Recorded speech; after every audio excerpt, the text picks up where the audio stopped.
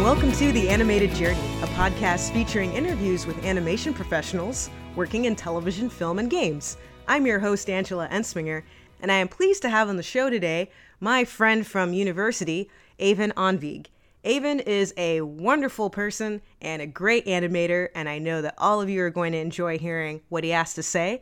And I also want to make an announcement about a cool event that's happening in the LA area this weekend. Pop Secret Gallery in Eagle Rock is presenting their Star Wars Pilots Gallery show on Saturday, December 17th at 6 p.m. It promises to be an amazing show. It's featuring artwork from a number of fantastic artists. So for all of you out there who love art and who love Star Wars and who love Pop Secret Gallery and who want to go and mingle and have fun and meet different artists and just enjoy artwork, this is the show for you, so make sure to check that out. I'll have a link in the show notes so that you can get all of the details. So make sure to check that out and have a great time. And so without further ado, I am happy to present episode 35, Interview with Eivind Andvig. Hello everyone, I am speaking today with my friend Eivind Andvig. Eivind is a 3D animator for Red Thread Games in Oslo, Norway. Hey, how's it going today? Hey, very good. It's a beautiful Sunday morning in Oslo, and I'm very comfortable ready for some animation talk. Excellent. Very cool. So I always like to start off with how people got their start in the industry. But since you are from Norway, I'm really curious, just where in Norway are you from and what was life like growing up over there? I hail from the northern part of Norway, from a group of islands called the Lofoten Islands. They're like a island group that kind of sticks out like a nose. If you ever look at the map of Norway, they're past the Arctic Circle, and life there was, I would say, like very typical sort of rural Norwegian life. And we were a good bunch of friends who grew up sort of nerding out and, you know, playing video games, going to school, hanging out, enjoying all the 80s stuff that we could get our hands on. Since we were sort of in the early 90s, we were 10, 12-ish, and we would sort of hijack our older brothers' like copies of RoboCop or Terminator and sort of do the entire 80s sort of experience with those kind of movies, and then, you know, geek out on Dungeons and Dragons and all that.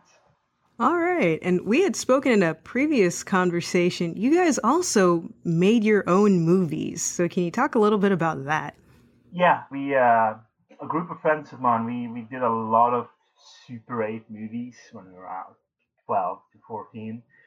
And a lot of them were like, you know, spoofs of movies we'd seen. So we did like some James Bond movies, we did some horror movies and so forth, and had great fun. But thinking back on them, some of the stuff we did for them weren't entirely safe, or the acting wasn't entirely there either. So I think some of us might maybe sort of die of embarrassment if they ever hit YouTube or something.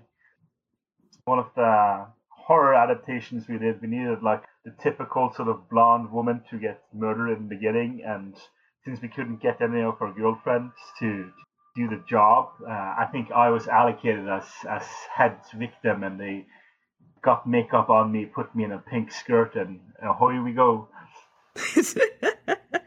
So you're like, I shall play the role of victim number one. Yes.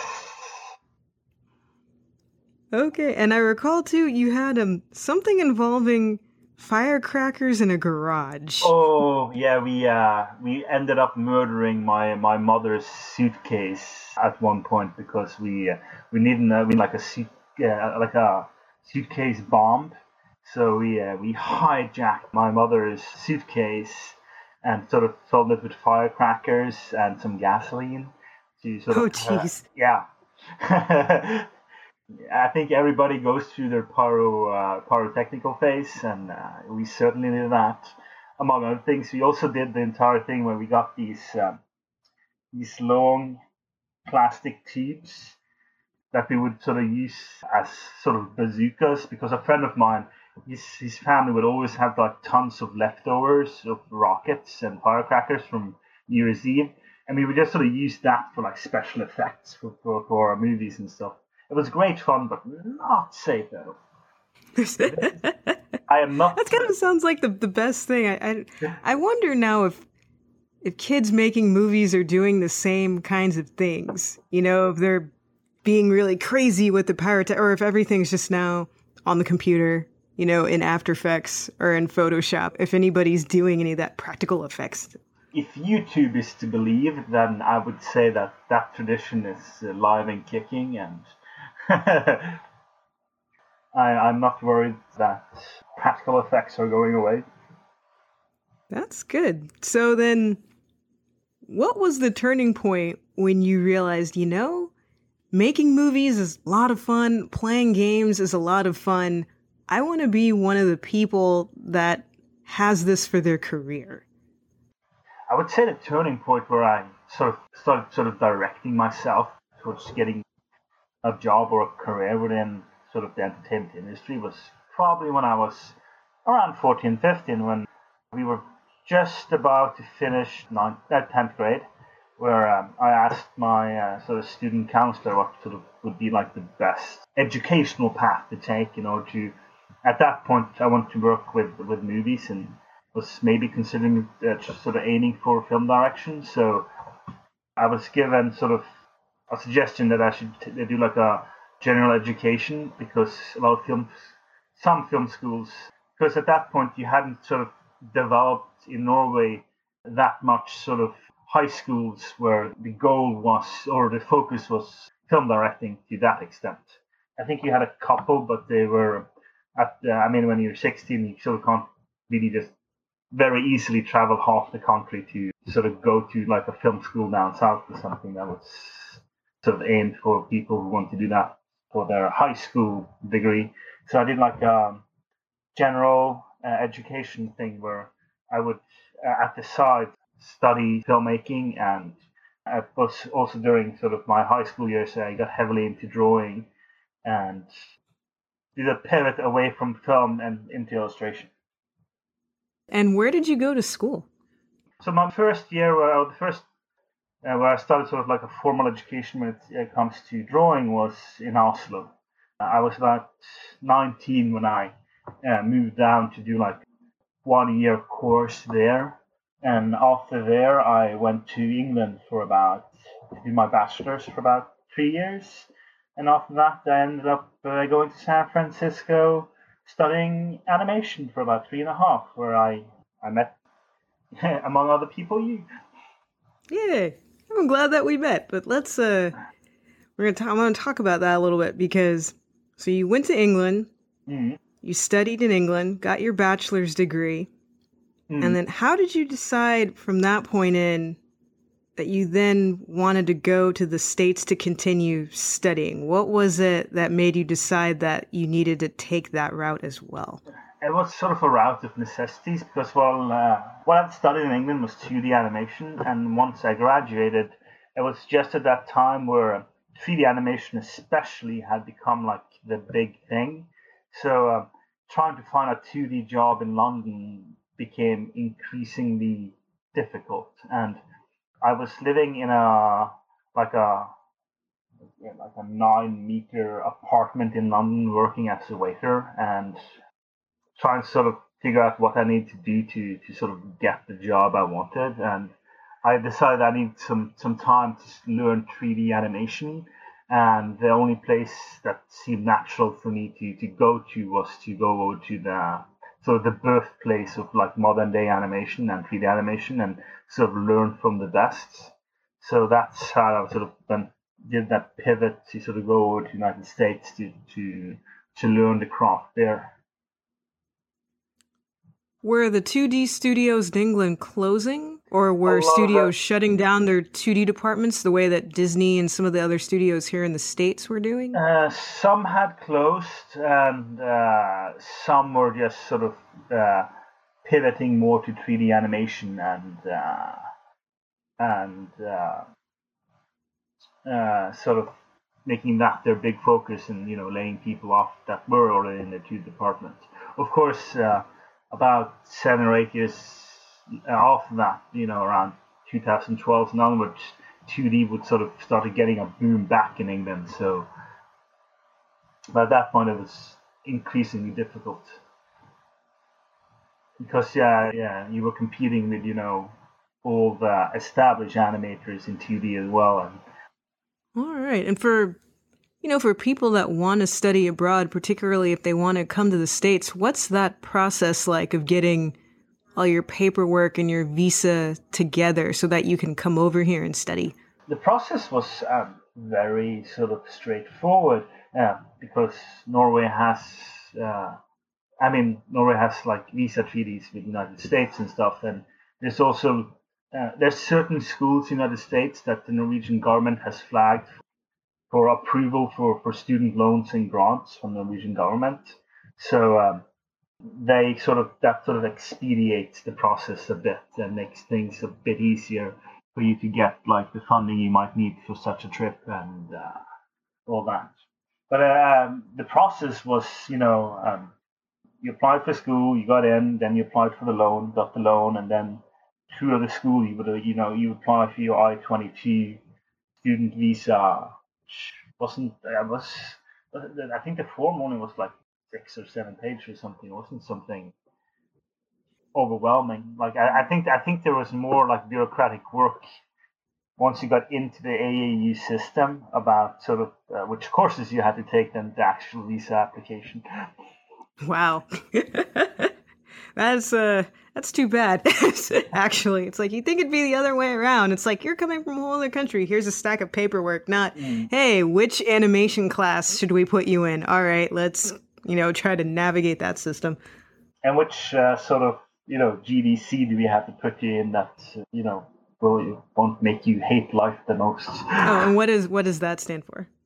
It's digital education program. It's a part of the AAU master course where because AAU gets funding from the American government as well. In order to justify that, they had to give students courses that sort of fall in line with university practices. So you need sort of to do some essay courses and all of that.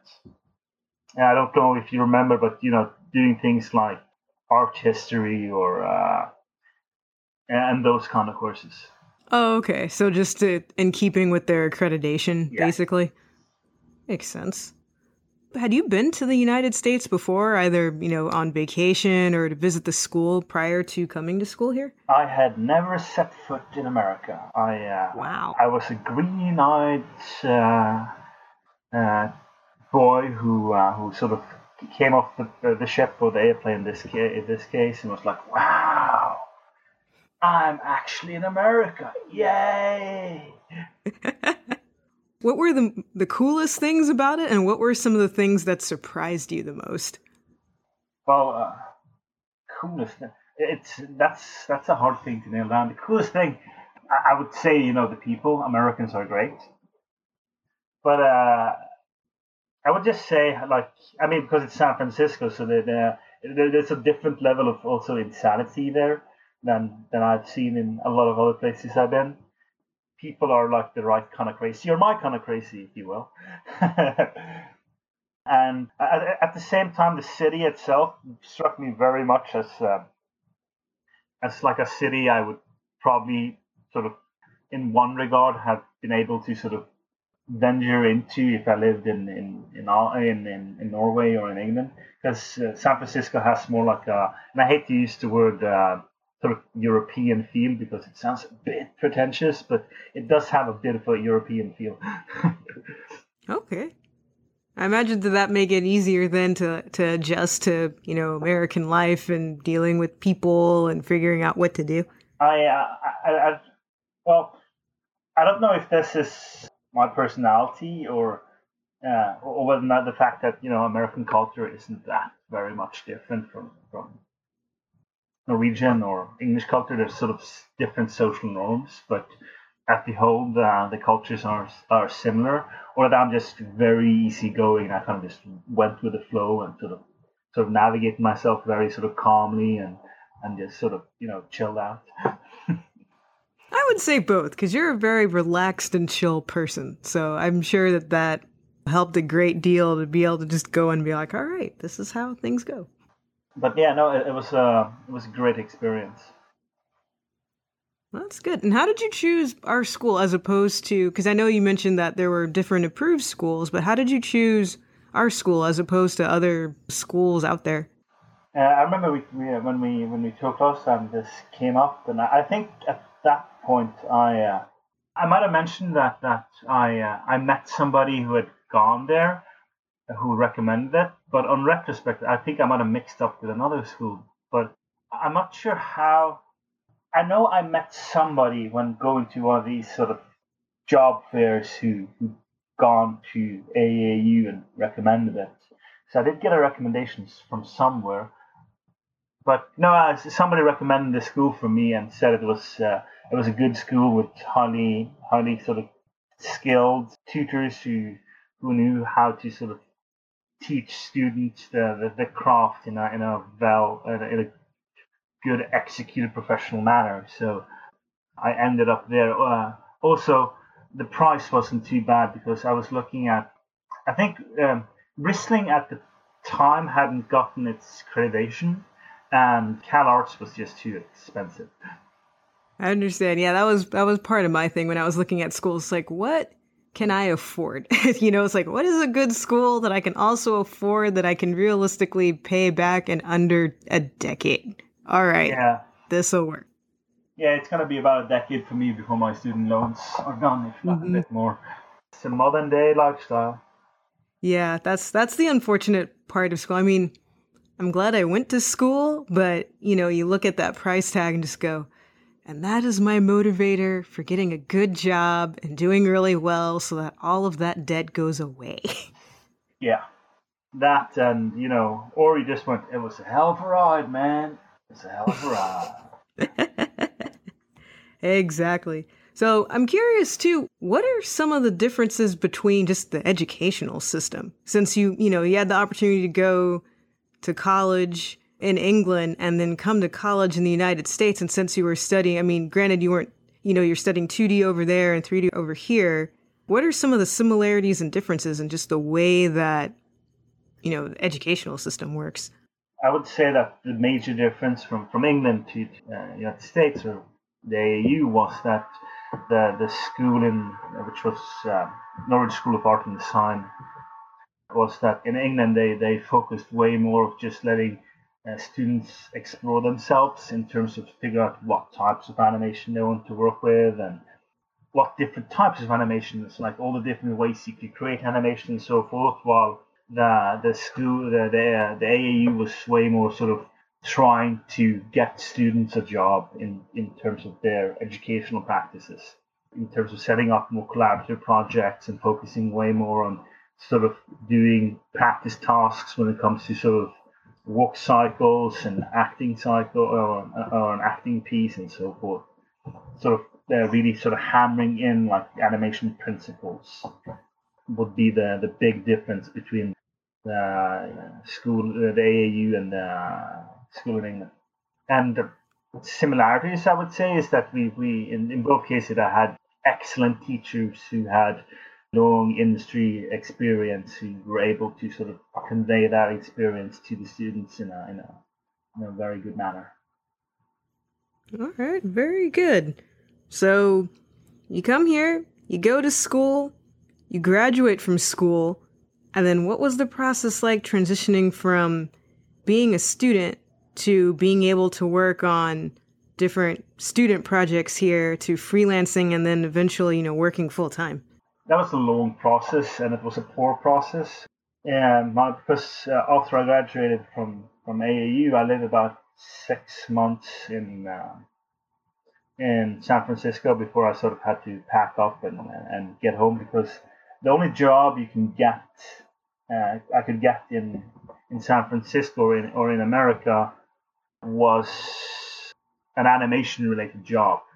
So I couldn't, for instance, like pick up like a small like waiter job or like a bartender job on the side while looking for work. I had to find something very specifically to the field. And I mean, the big conundrum when you're a student in like the modern day animation industries, when you come out, a lot of companies want experience from your resume or from your portfolio. But in order to get that experience, you kind of had to have sort of done the workforce. It becomes like a catch-22. So I was getting poorer and poorer living in San Francisco, sort of picking up odd ends, like small freelancer jobs here and there, but nothing that could really sustain me. So I ended up having to start to plan the shift. Sort of came. So plan A isn't really working out. So I have a plan B and C. Plan B was to go back to Norway to try to take advantage of the sort of booming animation industry that's sort of been sort of rising in Norway.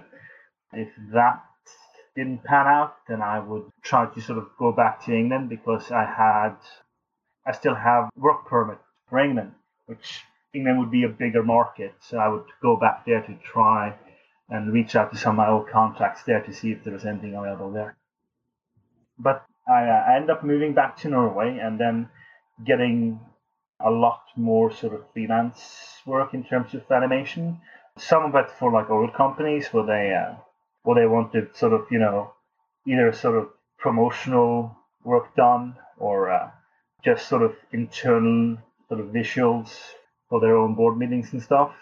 And when I was doing that I learned that Red Thread Games had just gotten their project funded by Kickstarter, and I contacted the director and he told me to apply when they sort of brought the position or sort of publicized the position. That's great. And we will get to that because I'm very impressed that you contacted them directly, because that's something I feel like a lot of times, I've done this and a lot of people do this. We just go online and you apply online and then nothing. And you decided, no, I'm going to talk to a person. Yes.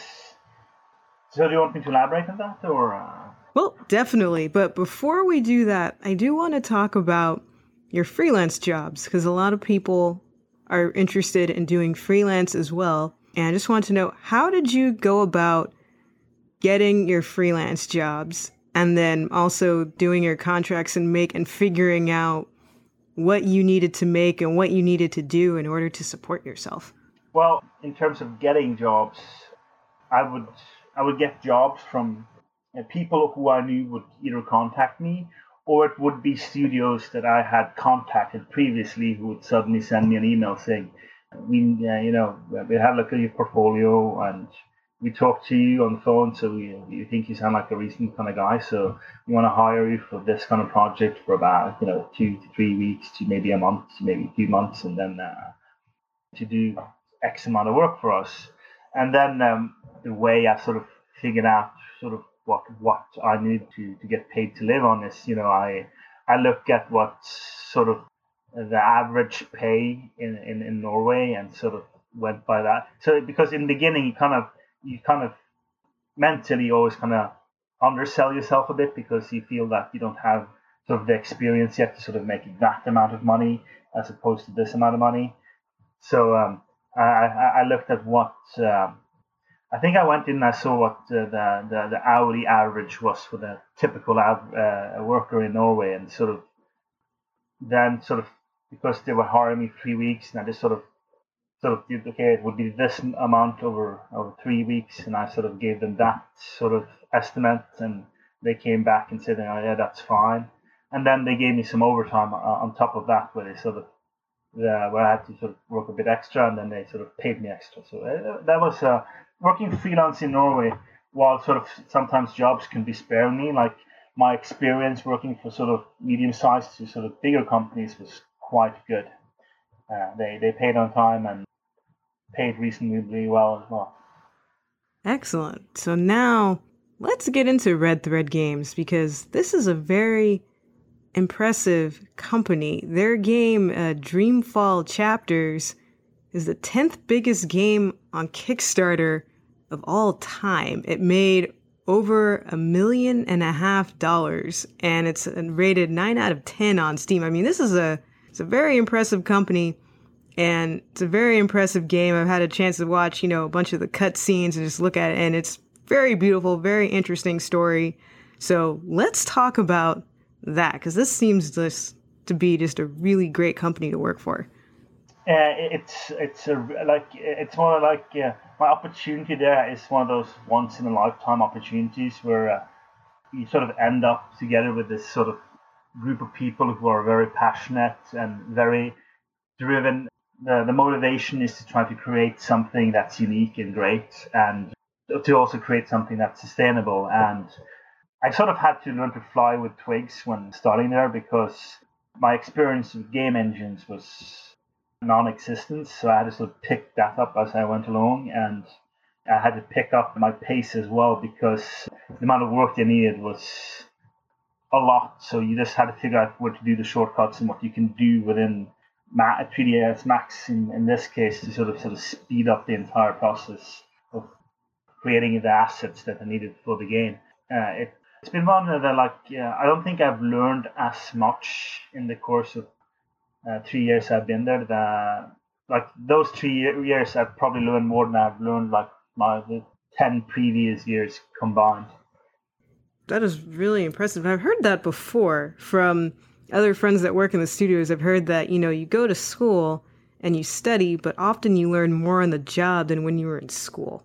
You definitely learn more on the job. I think it's also because, especially when you're working for somebody else, you feel like the responsibility sort of becomes very much also a motivator. So you want to give it your best, and you want to sort of produce your best work, and you just sort of really sort of focus on what you can do to get it done. So if you have one, what is a typical day like at the studio for you? Typical day is I walk into work, and I get in, and I start the dishwasher, I put on some coffee, and I sit down, and usually for about the first 2 hours, I just do like practice poses on paper or expressions and so forth. And then I'll spend around the next 8 hours sort of doing my tasks and just sort of the earlier stage. When it was the earlier stage of development, it would be a lot of sort of figuring out what we needed, because the first stage of any chapter we made for the game was figuring out all the animations we would need for that particular chapter. So that would be like the first couple of weeks ish, while also sort of starting those animations. And then it would be just sort of doing all the tasks that we created for ourselves in the next months. And then I'll spend about 8 to 10 hours sort of working on that, and then I'll sort of start walking home. All right. And when you're working, do they assign you a specific character to work on throughout, the duration of the game? Or is it more of you're working on different scenes with multiple characters? You do a pass, show it to supervisor, work on the pass, and then you get another scene? No, I animate all the characters in the game. We only had 1.5, or we had 2 animators, me and somebody who works freelance in San Francisco working on the game. So we wouldn't assign specific characters. We would just sort of assign workload, and then sort of just get it done.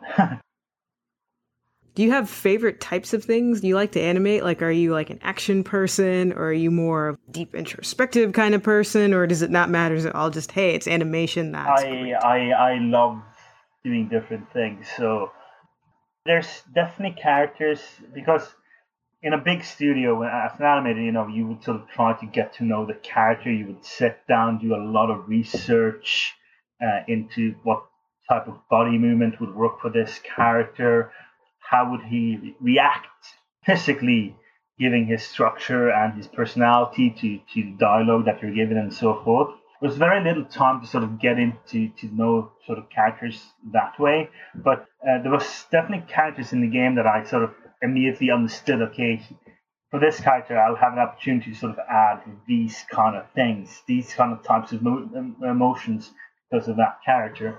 But because it's a game, and a lot of the animations have to work within gameplay, so character-driven animation doesn't necessarily translate well into sort of gameplay animation, because when you're dealing with gameplay animations, one of the key things is sort of when you sort of run or jump and so forth, you want a certain responsiveness from your controllers, which means that if a character is jumping, you might have to just sort of cut out, anticipation from the jump in order to get the response of the character jumping. So you kind of had to break some of the rules that they taught you in school about animation. Okay, so once you got there, realized this is different. This isn't just what we're doing in class. This is a whole other set of skills. Yeah, the major difference between game animation to sort of film, TV animation is that a lot of game animations, you have to sort of, comes about the responsiveness. So actions might be sped up in order to make it sort of feel right for the player when they're playing it. Or you, with a jump, you'd cut out, anticipation in order to make the jump happen instantaneously and so forth. And it sort of had to, especially if you're working in game, it has to work from all sort of angles. If you're working in a 3D environment where you can pan the camera around 360 degrees, while in film you work very much, with one set of, like a set of camera angles, so you can animate to the camera, and you can then add all the pretties. Interesting.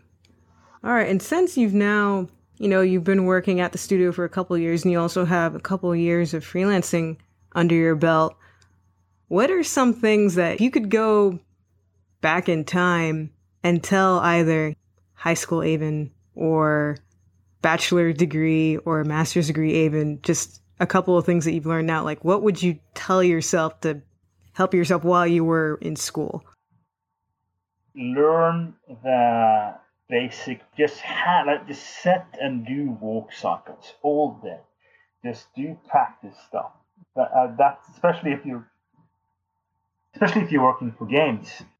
Just being able to very quickly create a decent walk cycle, or just sort of getting the feel of we all move individually, but there's always sort of root principles at play whenever sort of somebody moves, and just sort of hammer those sort of principles in. So when you have to do something, you can just very quickly get it to that stage. I would just I would go back and say, do that. Sit down for 3 years and do that. And speaking of being able to do things quickly, how much time do you typically get to be able to do a scene? And then how much time does it typically take just to actually make the game and get it out there to market? Well, I really can't give you like a straight answer on scenes, because what we'll sometimes do, and that has to do that sometimes we will have to do the scene before we have the sound. So I'll quickly sort of do like a layout pass so that we can just start getting the camera set up for the scenes into the game, and then I'll move on to something else until we have the sound. And then once we have sound in, I'll go in and do like a second and third pass. But I think on average, like each scene, given the amount of scenes we had, it was an average of maybe 2 to 3 hours per scene. Oh wow, that's very fast. Yeah, the entire game with all 5 chapters is 20 hours plus, maybe sort of hitting 30 hours. So there was a lot of animation to get done. So we just had to sort of figure out the quickest and most efficient ways of creating sort of the animations that sort of would generally work for the entire game. And I'm curious too, I've always actually wondered about this, especially when for games or shows or movies that are very popular. Do you read the reviews of your game and of what you guys are doing? Or do you find that, nope, I just need to just do my work and not even pay attention to what other people are saying about it? I didn't read almost any of the reviews, but coworkers would sort of link sort of like, hey, check out this quote from this review and so forth and stuff like that. But for me, it was, especially when we came out with the first chapter of the game, which that was my first sort of release piece in that way. So it was very sort of close to me. So I was like, I don't want to hear what people are saying right now. I just want to continue working, and sort of, yeah, it was a bit too personal or close to me. But as we started sort of releasing more and more chapters, that sort of disappeared, and I started having a look at reviews, and then sort of being like, what? How can they say that? It's like, don't they know? Don't they understand my hard sweat and tears and toil? There was one review that sort of we were kind of a bit boggled by, but I'm not going to go into. But yeah, it was one reviewer was complaining that the reviewer couldn't enter every house in the game, which sort of had us a bit perplexed, because we don't know of any sort of computer games out there that you can actually enter every house within an open world. So you thought that was a bit of a weirdness. That is kind of an odd thing, especially since that's not the main purpose of the game, but I guess they just wanted to see what's inside every single home, even if there's nothing there. They just wanted to go in. Like, well, that is odd. But yeah, the first release, at least for me, it was like, I can't deal with reviews for this. The amount of blood, sweat, and tears that had gone into it made it like, you kind of like, I don't want to know what people are saying about this. I don't want my illusions to be shattered. Yeah, I just want to be able to do my work. That's good. That's probably the better way to do it, because that's how it, it's interesting. That's how it used to be. There didn't used to be this instantaneous evaluation of the thing before the thing is even out there. And even when it was out there, it was, if it was a movie, you read about it in the newspaper. If it was a television show, you read about it in the newspaper, or you only heard about it from your friends. Now it's millions of people worldwide that you have never met, and you have no idea who they are talking about it. So I imagine that must be rather strange. Yeah. What's really great about, because I mean, even though this is the third game in a series, we already had like a very good fan base, and the fans for our game are amazing supporters. They would every couple of months they would send like a care package to the office with like a couple of pounds of coffee and cookies and all of that sort of love. So we were fueled by passion as well.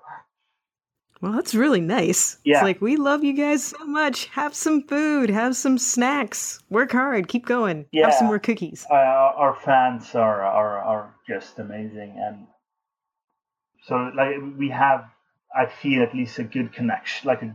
Because we're a medium-sized to small company, we try to sort of have a lot of contact with our sort of fan base, and there's just so many great people there.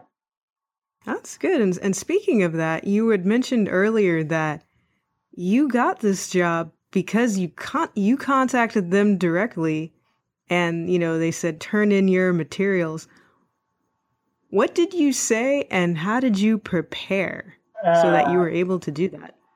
Well, yeah. So I contacted Ragnar, the director, and he a couple of emails back and forth, and told me to apply once they made the position available, and then I applied, and I got a test from them, which I spent a week on to do the appropriate amount, and then it was 2 rounds of interviews, which I both times I felt that I just sort of just blew it, like I was being either sort of too talkative or too weird or something, and oh no. Yeah.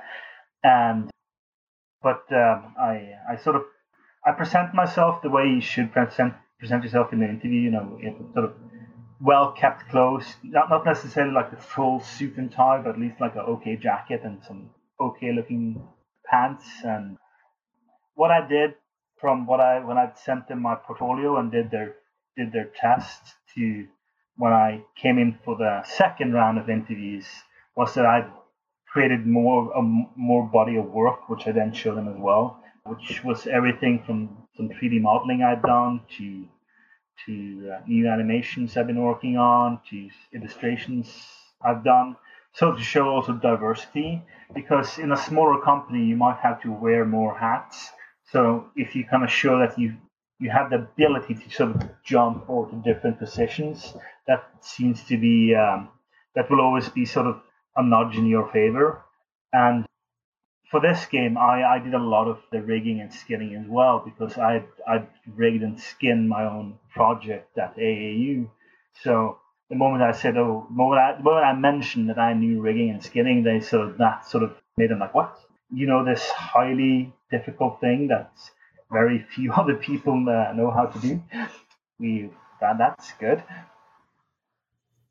That is good. Yeah, and speaking of rigging, I had a chance to talk to Daria in a previous interview, and you and Daria are actually the only two people that I know who know how to rig. You don't meet, I mean, I know that obviously there are riggers out there, but you don't really meet a lot of them, and it's not a skill that people talk about, but it's a really good skill to have.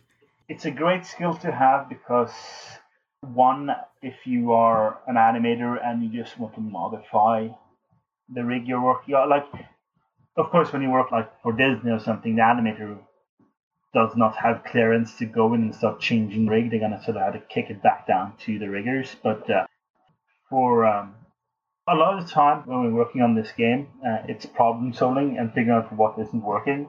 And if the animator knows rigging, it's very for non-animators. It's sometimes difficult to sort of figure out whether or not the issue they're watching is an animation problem or a rigging problem or a technical problem.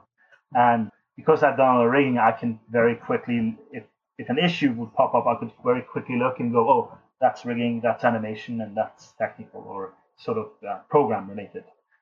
So that became a plus, and also just the ability to sort of go in and change the rig or sort of modify stuff if you want different things out of the same rig. It's a very good skill to have. And speaking of animation and having different skills and whatnot, where do you see the industry going? Now that you've had an opportunity to work not only in the States doing some freelance, but also freelancing and working full-time in Norway, what does the trajectory look like to you just for the state of the industry? You're gonna have to maybe trajectory in terms of it growing or shrinking or hiring or not hiring or getting more automated, because I think in terms of games and game animation and that aspect of the industry, I think it's just going to grow and grow and grow, because animations are games, and games are everywhere now. They're on your phone, they're on your computer, they're on your TV, and so I don't see I just see the industry expanding in terms of games a lot more. I don't think that ceiling sort of started being broached yet. I do think what we'll see is a lot more outsourcing, especially I think American animators and people working in the industry are going to increasingly see more of their work being sort of moved to China and India, which are the sort of two booming market or growing places for the industry. How does the gaming industry, and if you can speak to it too, just like TV and film, how does that differ over in Europe and over in Norway compared to what you saw while you were here in the States? Well, I don't know if this is like a major difference, and also because some of the biggest game companies in the world are in Sweden. But like one of the differences I can definitely speak to is that a lot of game companies in Europe and in Norway, we get governmentally funding or funding from the European Union, which, because of that sort of socialized, if you will, game industry, there's always then going to be sort of a small job market regardless. So if you as individual want to make a game, you can send a proof of concept to a board review where they can give you funding. And I'm not sure if you have that in the States. I do not believe that exists. I don't think, Yeah. I mean, I know that there are, there's grants organizations, but that's usually for if you want to do something that has some kind of educational purpose.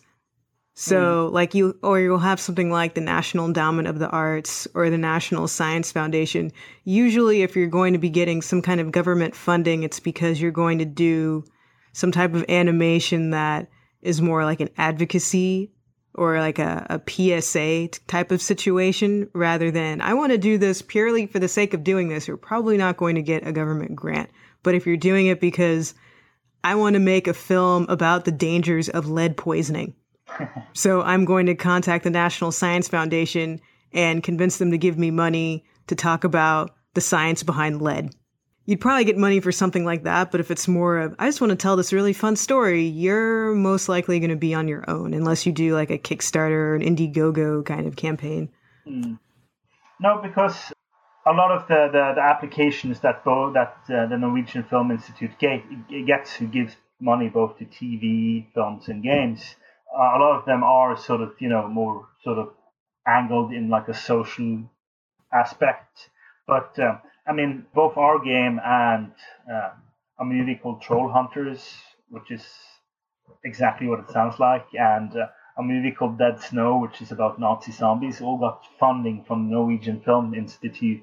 So the Norwegian Film Institute has been trying to, for years, to sort of fund a diversity of projects. So they kind of look at everything from what's educational to what's maybe a bit more like individual and quirky to what is commercial viable. So if we give these guys or this individual money, will he be able to create something that will then create enough revenue for them to then sustain themselves? So that they sort of started an industry or sort of helped start a company. So they sort of created jobs. All right, that makes a lot of sense. And also, so going on a slightly different track here, do you have any personal projects or any like cool things that you're working on or that you're wanting to start up in the future? Absolutely. I have a couple of sort of things going, smaller projects going at the time. They're very much like in just like early lofty idea stage. But now that the hard crunch is over from Dreamfall, I found myself with more spare time. So I found myself sort of starting planning them again and sort of figuring out which one I'm going to work more on and so forth. But yes, I definitely have personal stuff going, but it's nothing that I can really sort of go into depth to because they're very much aloof at this. They're sort of just sort of very concepty.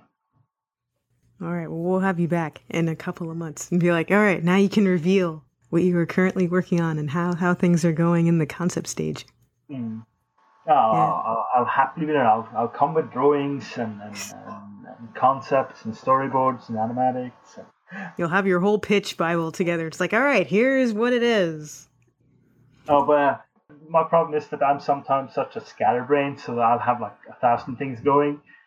I was out this Friday and I observed something on my way home. Now I just want to create an animatic with that event because it was one of the most funniest absurd things that's happened to me in quite some time. Like I need to animate this moment in time. That's a good way. Yeah, and I understand completely what you mean because I feel like at any given time I made these little index cards and I taped them to my closet wall of like all the different projects I want to work on just so I can see them. And I had about 10 and I decided, all right, why don't we just do one at a time?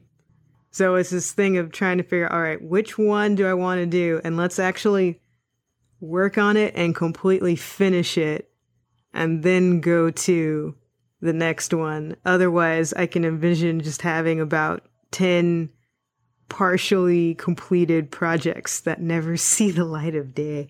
Yeah. No, but it's one of those things, especially since... so I am a firm believer that you should take a break from the stuff you do. So if you work a lot with animation, then it's very healthy for you to sort of just do something else in life. Go out, learn dancing, take up the piano or something. But since I also, on my spare time, will sort of work with animation or drawing as well, because I don't heed my own advice. I find it to be very liberating not to have the same focus, just to sort of play more with it and sort of just be very aloof with it and just sort of go different places in my head and try to get it on paper without the focus, if that makes sense. That makes sense. And I hear what you're saying too about the go out and have fun and do things. I'm the same way. It's like I have all these hobbies that I never do. It's like it'd be great to be well-rounded, and one day I will be again, but not today. Yes.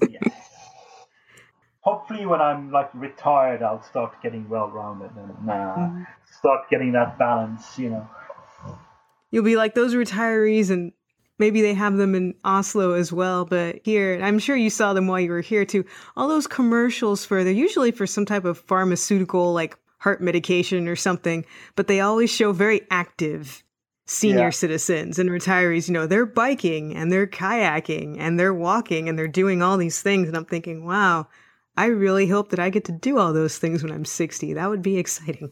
No, the joke among my friends is that when we sort of hit the nursery home, we're just going to have like wheelchair races down the hallway and the old animator's home. It's like all the things we can do now. Yes, or do what we did when we were in kindergarten and just escape the place, Did you ever escape from kindergarten? Yes, we did. Oh, you did? Where did you go? We sort of snuck out through a fence and just sort of ran across like a hill and played on this hill away from the kindergarten and then sort of snuck back in a couple of times. It was very funny, very dangerous. I'm glad nothing bad happened to us, because I would feel terrible for the poor workers who would have been blamed for that, for us being, stupid. Well, so they never discovered that you guys were gone. No. It's pretty negligent care. It's like, wait a minute, there's an entire group of small children that are no longer in your purview. You guys should be paying a little more attention to that. Hey, we had adventures, that's all I can say. There you go. Very good. So what inspires you now? Like, now that you have some more, you mentioned that the crunch time is over and you had a chance to go on holiday and then come back to work. Have you gotten to see any recent, like, movies, or are there any books or music that you've been listening to that has inspired either your personal work or what you're doing at work? In terms of what I've been able to see, the most inspiring thing I find in terms of is a TV show called Steven's Universe. And I managed to catch up on that during the summer, which is always just pure joy on TV. Books, what did I read? Like, I reread Jurassic Park, which is always inspiring. Like, Jurassic Park has I think that was the movie that when I watched when I was 10 that really sort of got me into film magic in a way. And other than that, I must say, except for maybe, Civil War, it's been a very bad movie summer. There's been very little good sort of big screen magic going on. Most of the stuff that's come out have been sort of like a bit sort of okay to net, but nothing like spectacular. Like, there was no Guardians of the Galaxy. Because last year you had like Jurassic World, you had Guardians of the Galaxy. You had Ant-Man, because last year there was just like a great lineup of like fantastic sort of special effects movies. And this year it's been like Batman vs. Superman, which was, meh, yeah. I haven't seen it, but I heard Wonder Woman's, the consensus was that Wonder Woman was awesome for the 20 minutes she was there, but you had to watch the rest of the movie to get to her part. Was it 20? It felt more like 5. That is what I've been told. I didn't actually see it. I saw the posters and went, I'm going to pass on this one, but I'm going to find out from friends what it was like. And the general consensus was Wonder Woman's great, but you had to see two dudes punching each other over something that could have been solved with a phone call. Yeah, no. What is also so funny is that the entire movie is supposed to be a build-up of them punching each other, and then they just punch each other for 5 minutes, and somebody says, Oh, well, that's disappointing. It's like, so you have to sit through there. You only get 5 minutes of... See, they made it seem like, oh, there's like this 45-minute battle or something. So that's too bad. Yeah, but Batman v Superman has gotten a lot of hatred, but I don't think it's like that bad of a movie. But it's just like it was like in terms of like special effects magic on screen, they haven't been the best summer for it. Like I enjoyed Warcraft more than I did most other movies, except for the Civil War one. In terms of books, I'm reading an author called Brandon Sanders. I don't know if you're familiar with his body of work. Not familiar. What does he do? He's primarily or solely fantasy, and I think he's sort of dangling, 3 to 4 different universes right now, but they're all sort of in the same universe. But it's sort of young adult fantasy with like elaborate expanding universes, and what he does exceedingly well is he's very creative with magic and how it functions and not functions, and his worlds are always very interesting and alive in a way, which is what I highly enjoy. All right, we'll have to look into that because I'm always looking for new books, especially now that I'm out of school. In school, all I read were how-to books. Just how, timing for animation, illusion of life, animating your career. If it had the word animate in the title, that's what I was reading. And so now I'm at the point where it's like, hey, I feel like I've read most of those. Oh, there are these other books. I should check them out, see what they're about here. You just sort of, the moment you mentioned that, I sort of just tilted my head over to the right and just saw my history of VFX book there, and my acting for animators books, and I still sort of have all the uni books, and a part of me was like, I would maybe like to read them again just for nostalgia's sake, but I don't have the time for that. Yeah, I mean, they're all very good, and you'll glean different things out of them, but I like your idea, too, of, go out, learn dancing, be well-rounded, have other interests. It'll only help your whole life, not just for working, but just your general mental health and well-being. It's just good to be involved with other things. Wasn't it Brad Bird who once said that in order to reflect life, you have to know life? Or something. Yes. Like that? Yeah, I believe the quote, and I'll find the exact quote, but I believe it's, in order to animate life, you have to have a life. Yeah, that's the quote. And that is very true, because it's, it's kind of hard to tell a good story if you haven't actually lived or done anything, or at the very least, listen to somebody. Listen to somebody or read about somebody that did something interesting. All your thoughts and all your experiences and all the people you've met, they all gel together. Yeah. Absolutely. It's just a hard thing to do in school when you're pulling all-nighters and trying to get your film together. Yeah, all-nighters. It's not that long ago, actually. No. I mean, I did that the other week, so it's kind of like, just because you're out of school doesn't mean that ends, If there's something you need to get done, it's like, well, I could sleep or I could finish this. I'm going to finish this and I'll sleep tomorrow. Just don't give yourself an early heart attack. This is true. I'm not necessarily advocating this lifestyle. I'm just saying, hey, do what you need to do to get things done and then rest. Yeah. Rest is good. Rest is fun. Yes, I'm glad that we have to sleep. It would be terrible if we didn't, just awake all hours. So, where can people find you online? Do you have, I know you've got Twitter and Tumblr and all of that. What are your social media outlets so people can see what you've been working on?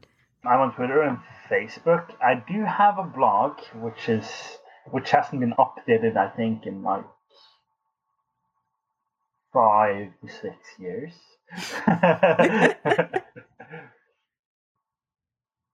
It's Facebook and Twitter. I am actually not on Tumblr or anything.